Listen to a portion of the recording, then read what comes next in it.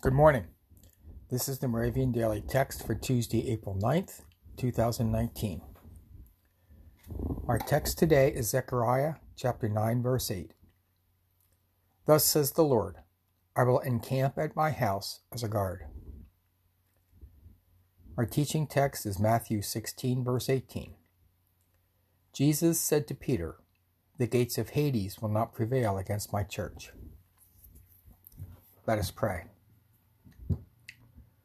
Lord, if you are our God, who can prevail against us?